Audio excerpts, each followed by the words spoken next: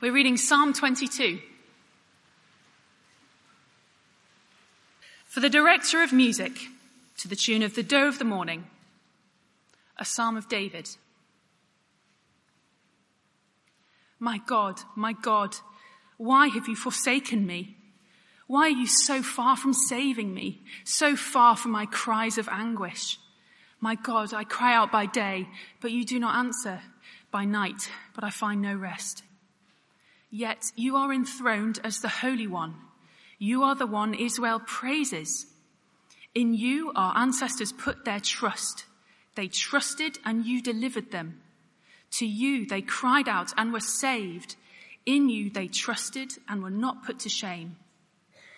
But I'm a worm and not a man, scorned by everyone, despised by the people. All who see me mock me. They hurl insults, shaking their heads. He trusts in the Lord, they say. Let the Lord rescue him. Let him deliver him, since he delights in him. Yet you brought me out of the womb.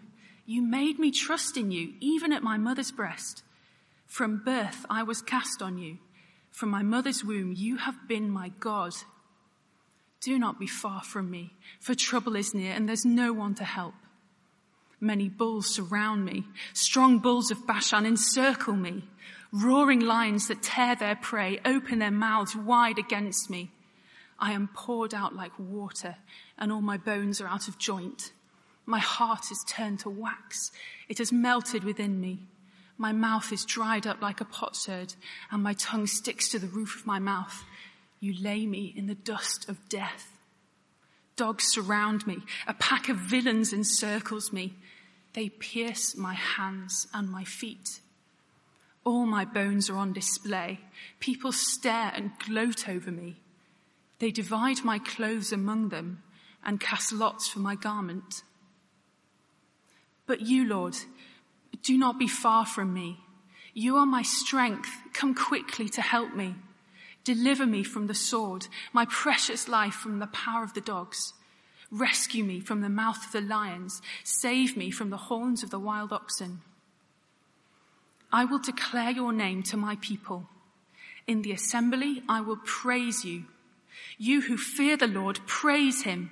All you descendants of Jacob, honor him. Revere him, all you descendants of Israel. For he has not despised or scorned the suffering of the afflicted one.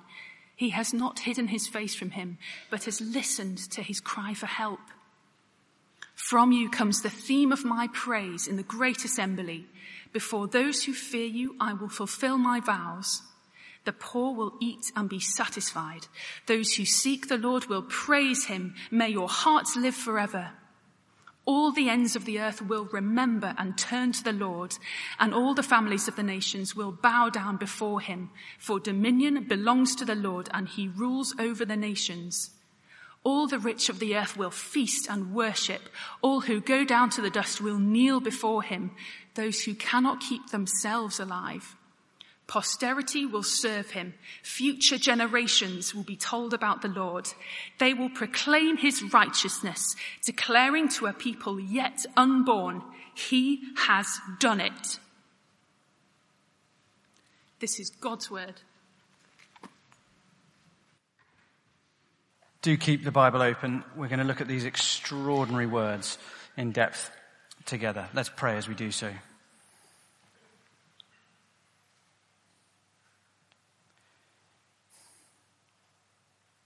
Our Father God, as we look at the most awful and wonderful moment in all of human history, we pray that you would give us real understanding. We pray that you would strip away our familiarity if these are familiar words, and that you would open afresh our eyes to see the horror of the cross and the wonder of your love.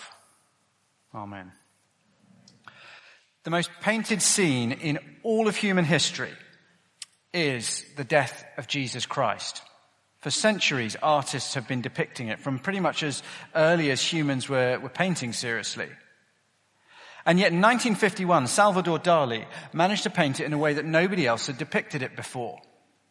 Every other painting of the cross had been from the perspective of humans looking up, looking up at the figure being crucified above us on the cross. But Dali turned things round. He looked at it from God's perspective, looking down on his son on the cross. It was an extraordinary painting, stunningly powerful. But here in Psalm 22, we actually get an even more amazing perspective than that of Salvador Dali. As we read the words of this psalm, we're not looking up to the cross or even down on the cross. We're looking into the soul of Jesus Christ. In this psalm, we get to see what did it feel like for Jesus to die on the cross. Now, how can I say that? Psalm 22, as you look, you'll see it's written by David. If you know anything about the Bible, you probably know David lived 1,000 years before Jesus. He was king of Israel 1,000 years before Jesus was even born. So how can I say that this psalm, written by David, tells us what Jesus was feeling on the cross? Well, do you remember the reading that we had just before the confession from Mark's Gospel? As Mark and the other eyewitnesses quote what Jesus said as they witnessed his death on the cross, Mark records Jesus crying out, "Eloi, Eloi, lama sabachthani." My God, why have you forsaken me? Mark 15:34. Jesus chose, as he died on the cross, to quote Psalm 22 to explain what he was going through. And then as you read through the rest of the psalm, it matches up with the eyewitness accounts of his death. So verse 1 of Psalm 22, as I've just told you, Mark 15:34, verses 6 to 8, Mark 15:14, verses 12 to 13 are picked up by Mark in Mark 15:27 to 30, verse 15, John chapter 19, verse 28, verse 16, Mark 15:24, verse 18, Mark 15:34. Throughout the eyewitness accounts of the death of Jesus Christ, the details that are picked up match the detail of this psalm. In 395 AD, Augustine declared in his Good Friday sermon, the passion, that is the suffering of Christ, is recounted in this psalm as clearly as in the gospel. Through this psalm, we are present, witnessing the crucifixion. He then goes on, it was a herald giving advance notice of the coming of the judge. I think we're probably right to think of Jesus praying through this psalm as he hangs on the cross. And so as we dig into this psalm, we are peering into the soul of Jesus Christ in the darkest hour of human history.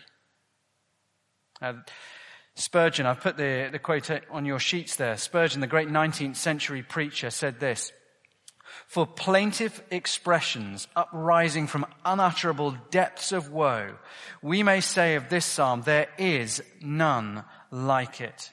It is the photograph of our Lord's saddest hours, the record of his dying words, the lacrimatory of his last tears, the memorial of his expiring joys. David and his afflictions may be here in a very modified sense, but as the star is concealed by the light of the sun, he who sees Jesus will probably neither see nor care to see David. We should read reverently, putting off our shoes from our feet, as Moses did at the burning bush. For if there be holy ground anywhere in Scripture, it is in this psalm." Spurgeon tells us what our attitude should be as we come to this psalm: holy reverence. But he doesn't tell us why we should bother studying it. Okay, so it tells us what it's like for Jesus. How is that useful to you and me today? Well, the cross is the heart of Christianity. It is the climax of Jesus' mission. And the more you understand the cross, the richer your faith will be. The deeper your assurance will be. The greater your grasp of the character of God will be. You will live differently only when you grasp the cross properly. As we do so, we will love God more. We will love and serve others as we know we should. We'll fight sin and just lose the grip of worldliness on our hearts. We'll be bolder in telling others about Jesus, inviting them to guest events. And we'll live more confidently as God's people. We all know that freedom, love, and hope are things that we should have. They're things that we long for. And the key to freedom, love, and hope is to have a deep and abiding sense of what Jesus did on the cross, grounded in your heart. Okay, let's get into it. We're going to look at verses 1 to 21 tonight, and then we'll return for verses 22 to 31 on Easter Sunday, because the psalm hinges and it turns from desperation to hope between verses 21 and 22. And I hope you're in the right frame of mind, in a reverent frame of mind, because these are serious words. This is not a time to be feeling flippant as we look at the death of the Lord Jesus Christ. We're a very flippant society, a very silly culture. We like to mock everything. These are not words to mock. Look, the first 21 verses, you've basically got 3 throbbing waves of suffering. Each time there's a description of what's going on, of the suffering that's going on, and then there's a response of prayer. And each time the description of suffering gets longer. It's as if the pain is growing, the agony is intensifying until it becomes overwhelming. And we reach death. But each time David looks in on his suffering, and then he looks up to his God. Each time. So 3 things. You have forsaken me, but you always delivered your people. Verses 1 to 5. Now, book 1 of the Psalms, before we actually get into this psalm, it's interesting. Book 1 of the Psalms is really all about David. He is the dominant character. Most of the Psalms are written by him. And in many ways, it's all about David, the great king. He is the anointed king. That's where we get the word Messiah. That's just the Hebrew word for the anointed king. And he is the one who will defeat God's enemies so that the people are safe and looked after. And Psalm 18 is a sort of pivot psalm in the middle of book 1 of the Psalms. And Psalm 18 is a great psalm of the victorious, mighty king who trusts in God the rock and destroys the enemies of God's people. And from then on, there's lots about God's mighty king who destroys God's enemies and enjoys God's victory. So if you look with me at Psalm 18 and verse 50, we'll dive in there. He gives his king great victories. He shows unfailing love to his anointed, to David and to his descendants forever. Then Psalm 20, verse 9. Lord, give victory to the king. Answer us when we call. Answer us. Psalm 21:1. The king rejoices in your strength, Lord. How great is his joy in the victories that you give. And Psalm 21 ends. Be exalted in your strength, Lord. We will sing and praise your might. My God, why have you forsaken me? Why are you so far from saving me, so far from my cries of anguish? My God, I cry out by day, but you do not answer, by night, and I find no rest. It is utterly bewildering. It's disorientating to arrive in Psalm 22 when you're tracing the story of God's victorious, mighty king who saves his people. And it's as if you wake up from a dream and find yourself in a real living nightmare. How can this be? How can God's promised Savior King, the anointed one who will bring God's victory and save God's people, how can he suddenly be forsaken, crying out to no answer? Now, David knew real danger in his life. He had a number of years when he was a fugitive, being hunted down. He fought in a number of battles, so he knew real danger. But no event in David's life can account for the words that he wrote in this psalm. But what David writes poetically, Jesus experienced literally and theologically. Peter explained in Acts 2 as he preached on Pentecost, Acts 2:30, David was a prophet, seeing what was to come. He spoke of the Messiah.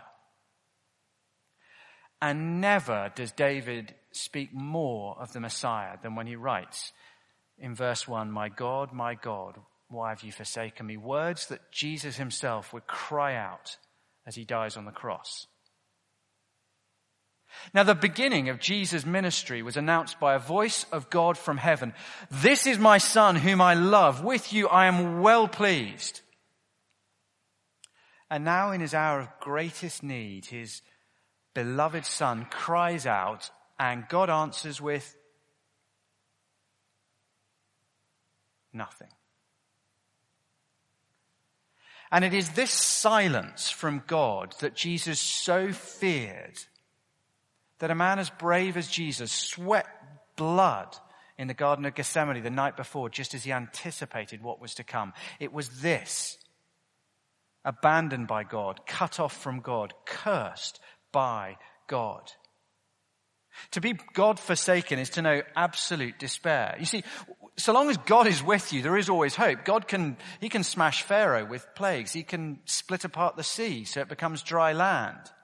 He can turn stones into bread. He can raise the dead. If God is with you, there is always, always help. But if God forsakes you, then abandon hope, all who enter. This, though, is worse than God just being absent. This is far worse than just the absence of God. God the Father is present at the cross, but he is only present to judge, to condemn, to punish. That's what that darkness that Mark records, this great unnatural darkness that fell upon the land, that's what it indicates. Light is God's life and rescue. Darkness is his judgment, his wrath. You see, at the cross, a great funnel of all the just judgment of God against all the filth, the wickedness, the pride, the impurity, the deceitfulness, the selfishness of humanity, all of it was funneled down into one moment in history and on one man's head. Jesus Christ did not just endure the absence of God on the cross. He endured the intense, unimaginable, unbearable punishment of God for all sin on his head in that moment. These verses describe the ultimate spiritual torment. These verses describe hell. So verses 1 to 2 describe what Jesus experienced on the cross: sin, curse, and judgment. And extraordinarily, verses 3 to 5 show how Jesus responds. Yet you are enthroned as the Holy One. You are the one Israel praises. In you our ancestors put their trust. They trusted and you delivered them. To you they cried out and were saved. In you they trusted and were not put to shame. Now, although this psalm is primarily a psalm that teaches us about the Lord Jesus Christ, he does also serve as the model for believers when we feel abandoned by God, confused by God, struggling to understand God's delay in delivering us. And so we can also learn from how Jesus endures. I mean, how do you respond when life feels confusing or painful and God feels very, very absent and heaven's door seems closed? Well, Jesus turns his agony into prayer. And note that each time there is an emphatic yet you, or but you, at the start. Yet you are enthroned as the Holy One. You are the one Israel praises. In you our ancestors put their trust. They trusted and you delivered them. To you they cried out and were saved. In you they trusted and were not put to shame. It's the tension in these verses of faith and experience. Everything about Jesus' life right now screams, you can't trust God. He has abandoned you. Don't trust him. He has nothing for you. But Jesus has locked the word of God into his heart. And so Jesus speaks truth to himself on the cross. He doesn't listen to, he speaks truth to himself.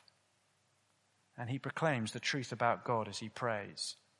He knows God saves those who trust in him. It's the drumbeat from Genesis to Malachi of the Old Testament. God saves his people. God saves his people. Every page of the Bible teaches that God saves his people. Okay, step back for a moment. How does "this is my son whom I love" turn into my God, you have forsaken me"? How is it possible for God's Savior King to suffer this judgment and curse? Because Jesus lived a perfect life. Well, we've been studying Galatians quite recently, and back in Galatians chapter 3 and verse 13, the answer was given to us. Christ redeemed us from the curse of the law by becoming a curse for us. For it is written, cursed is everyone who is hung on a pole. In other words, this is not God's Savior King, failing, being defeated. This is God's Savior King winning his mightiest victory against our greatest enemy. Not a physical battle against the Philistines or the Amalekites or whoever, but he is facing the wrath of God and the accusations of Satan. No one can escape the judgment of God. No one can escape the curse of death that your sins and my sins deserve. And so our King did the only thing possible to save us. He came down and became a man, and he absorbed that punishment himself. He bore our curse, our judgment, our death, our hell, and he bore it in our place for us. He absorbed it all until there was nothing left for you or for me to endure. This is not Jesus being defeated in this psalm. This is how Jesus is victorious. You've forsaken me, but you always delivered your people. And extraordinarily, he was doing it even then. Secondly, I am despised for trusting you, but where else can I turn? Now, the second section moves really from focus on spiritual torment of being cursed by God to the emotional torment that Jesus endured at the hands of the crowds as he's cruelly mocked. So verse 6, but I am a worm and not a man, scorned by everyone, despised by the people. In the Bible, a worm is an utterly insignificant creature. God the Son, whom millions of angels bow to, became insignificant, became nothing. As one writer puts it, I am becomes I am a worm. Extraordinary. Verse 7, all who see me mock me. They hurl insults, shaking their heads. He trusts in the Lord, they say. Let the Lord rescue him. Let him deliver him, since he delights in him. Which is bitterly ironic. He is dying because he obeys and trusts the Lord. It's the eternal plan of God, Father, Son, and Holy Spirit, that the Son would come and become a man and die on the cross and not be rescued by the Father as he died. It is because he trusts God that he's not being delivered. Well, Jesus reflects on how far from the stories of Scripture he is right now. But again he responds by turning to God, verse 9. Yet you brought me out of the womb. You made me trust in you even at my mother's breast. From birth I was cast on you. From my mother's womb you have been my God. This time he's not so much considering the history of Israel, how God rescued the Israelites in the past. He's considering now his own life, how God has always been his God, providing for him. And so he cries to the faithful God of the Bible, who's been his God every day of his life. Verse 11, do not be far from me, for trouble is near, and there is no one to help. God feels far off, and danger is very, very near. But even when God feels absent, and even when it doesn't feel like faith is working, or prayer is getting through, still he trusts, still he obeys, still he prays. These are extraordinary truths. I was struck this week by something that just seemed so similar. I'm sure you saw that awful terrorist incident in southwest France. And Lieutenant Colonel Arnaud Beltrame, who was the French commander. He looks magnificently French there, doesn't he? But what a man. What an extraordinary man. He's a lieutenant colonel. He was surrounded by armed police, and he was managing the incident. But there were a couple of people already dead. And there's the crazed jihadi who's armed inside the supermarket with one female hostage. Now, the lieutenant colonel is perfectly safe, surrounded by armed men. There is no way that his life is in danger at that point. But he voluntarily stepped out and did the only thing that would save that woman, which is that he took her place. And so he stepped out of his safety took off his gun, and he went and he was killed so that she could be saved. What an utter hero. An extraordinary action.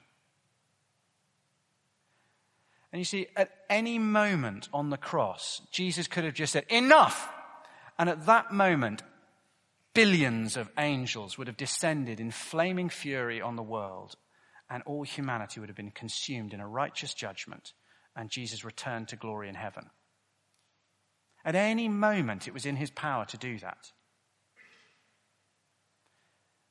And instead, the crowd mocks. He trusts in God, let God save him, but he refused to let God save him.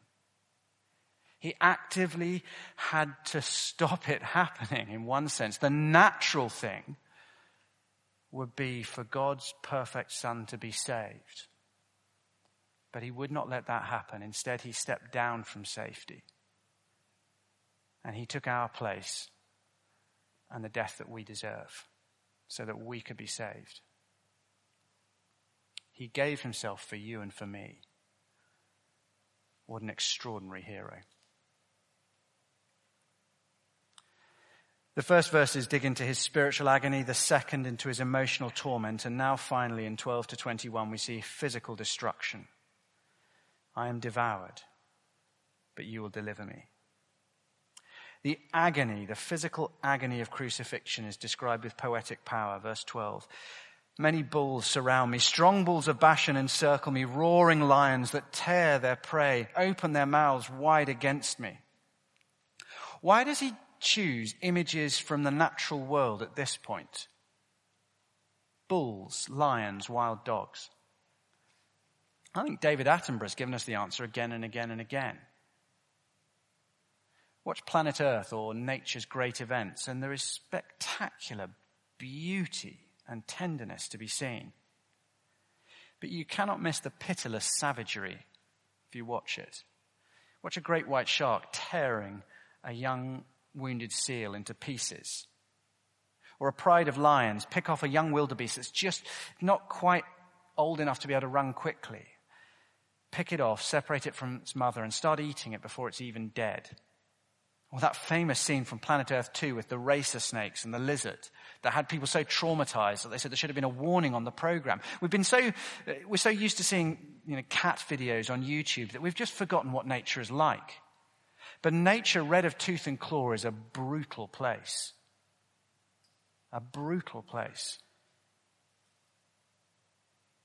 Jesus was beaten when he was crucified with a savagery that was frankly subhuman. Most of the time, we express our loathing for God in more civilized, middle-class ways. We ignore God, or we usher him politely to the edge of life, just on Sundays, if that's all right. Or we replace him with ideas about God that are more acceptable to us and our culture. But sometimes the mask slips. I was reading this week comments of Kingsley Amis, the famous atheist. And somebody said at his funeral that they'd said to him, so you don't believe in God? And he'd said, oh, it's more than that. I hate him. I hate him. The mask that sometimes slips of our loathing of a God who says he has a right over our lives was thrown away completely at the cross.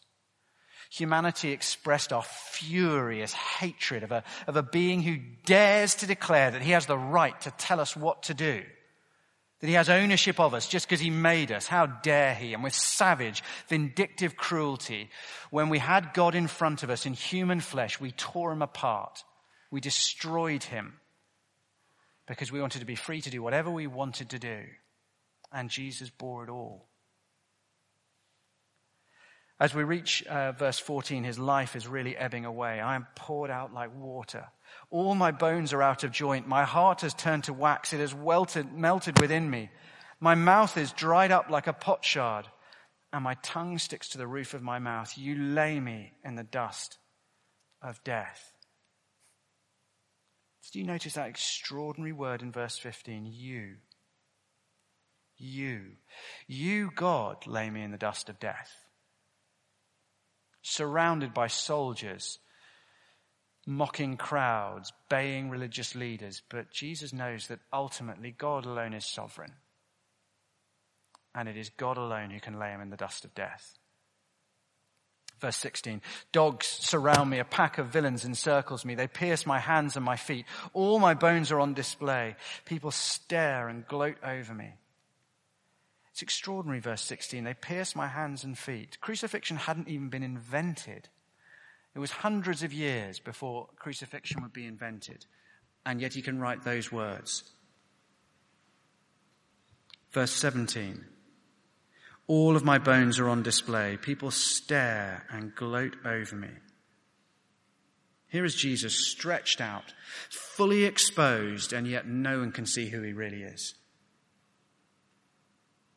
18, they divide my clothes among them and cast lots for my garments. Which is a very odd detail to record. But I think the point is you don't start sharing out someone's possessions until they're dead. You don't divide things until the will has been read. But the soldiers casting lots for Jesus' clothes at the foot of the cross, where he is dead. If he's on a cross, he is as good as dead. And so we can start dividing up his possessions. And so really by the end of verse 18, he is a dead man. The will has been read, possessions divided, and yet the voice of faith has not been extinguished quite yet. The first section of the psalm doesn't finish with lament or a cry of despair, but a prayer of faith in God. There is something, though, very desperate about these final prayers, 19 to 21. But you, Lord, do not be far from me. You are my strength. Come quickly to help me. Deliver me from the sword, my precious life from the power of the dogs. Rescue me from the mouth of the lions. Save me from the horns of the wild oxen. Staccato verbs cry out to God it's like a drowning head just emerging above the waves. Help me, deliver me, rescue me, save me. Even as he has made sin, even as he's forsaken by God, even as he's tortured to death by the people he came to save, even as death opens its jaws to swallow him, even then he trusts God, he obeys God, and he prays to God.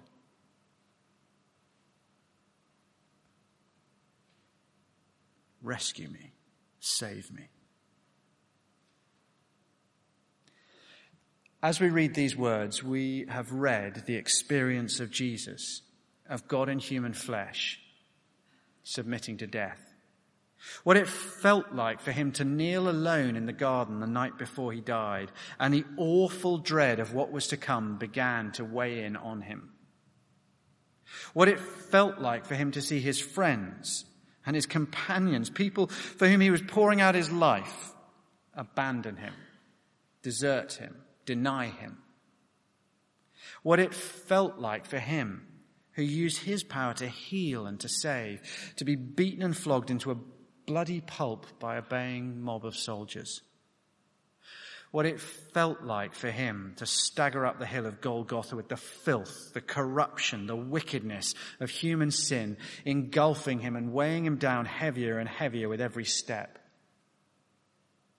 What it felt like for him to be hated, mocked and spat upon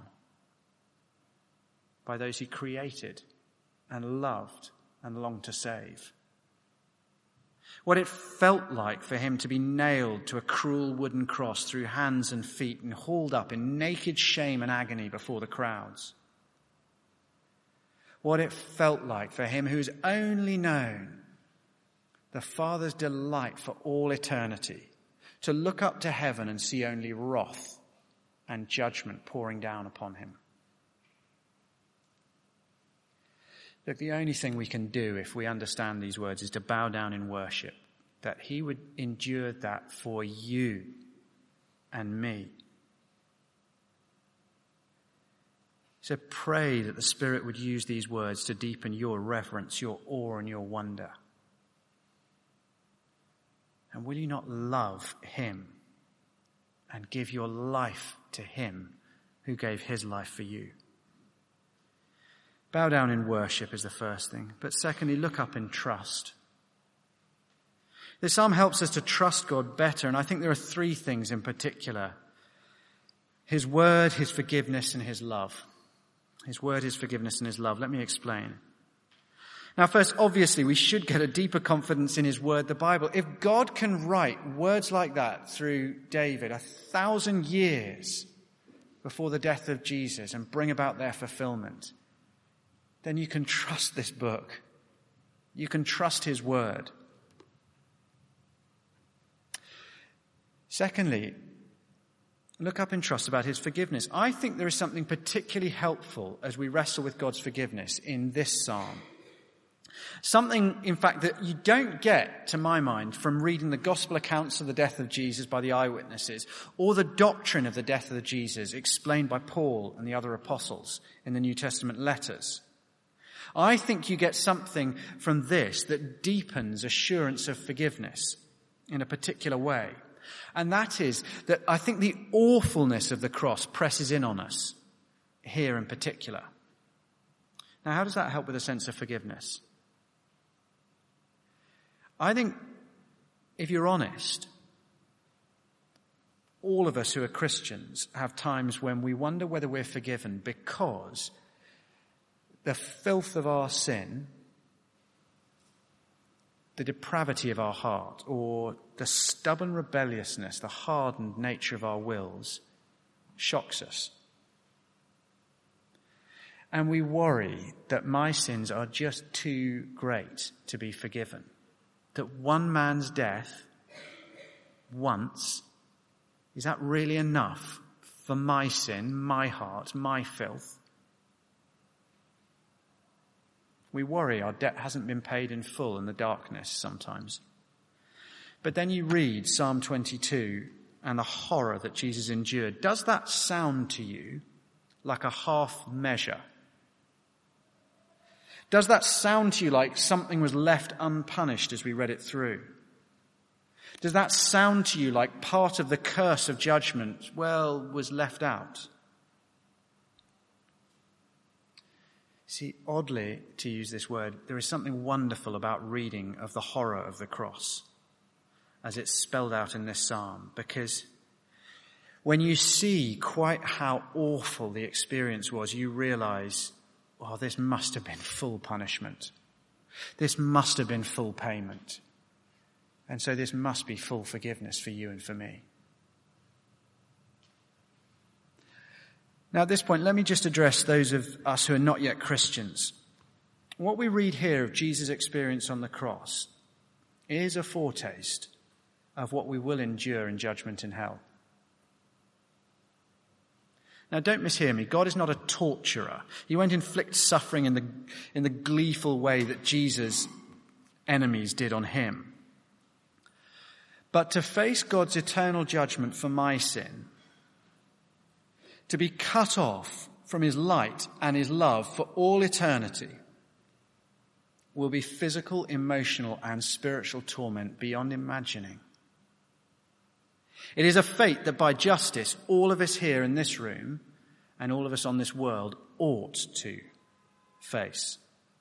But it is a fate that none of us need to endure. You see, Jesus came to be cursed and die precisely so that you wouldn't have to endure that. And if you put your trust in Jesus Christ for the first time tonight, then you will never, ever face God's justice again. You are free and forgiven.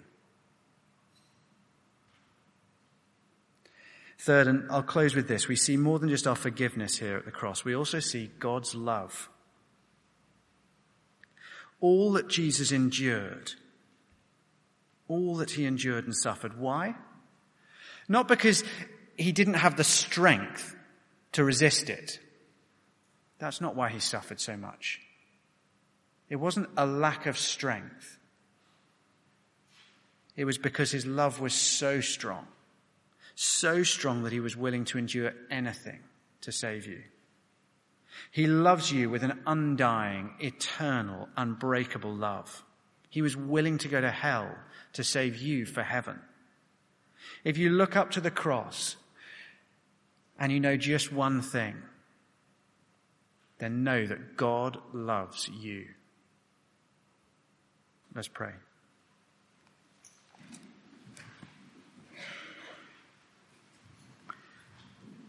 Our Father God, we thank you and praise you that we see into the soul of the Lord Jesus Christ in these awesome words. And we pray that we would be moved to understand the depths of his love for us, the awfulness of the justice that comes upon sin, and the wonder of the forgiveness that has been given to us. Amen.